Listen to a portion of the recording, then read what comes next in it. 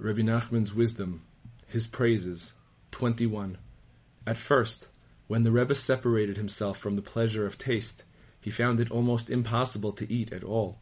But from his words, it appears that later on he was able to eat with absolute holiness. He no longer derived any pleasure, no matter how much he ate.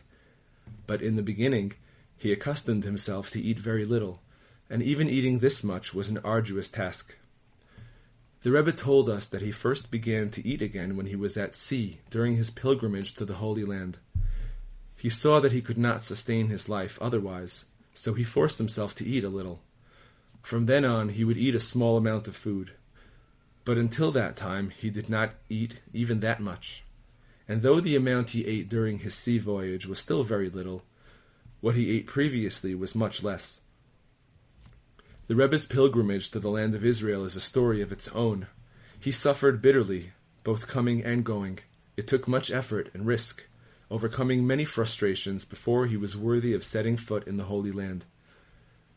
This will be recounted in the next section, but only to a small extent. We will tell a little of the story, but to describe it all is impossible. 22. The Rebbe displayed outstanding saintliness in overcoming his bad traits. He told us a little of how he subdued his quick temper. At first he was very bad-tempered, becoming angry at the slightest provocation.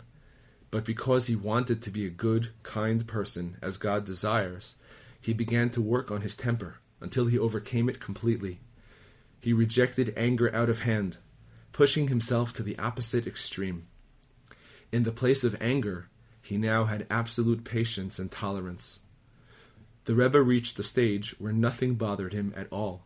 He was so serene that nothing could annoy him. No matter how much bad a person did to him, he would tolerate it without any hatred whatsoever. He would love his opponents, not bearing any ill feelings toward them at all. The Rebbe was renowned for his outstanding serenity. There was a holy calmness about him, where nothing in the world could annoy or anger him. He was just absolutely good. But he became worthy of this only in the Holy Land.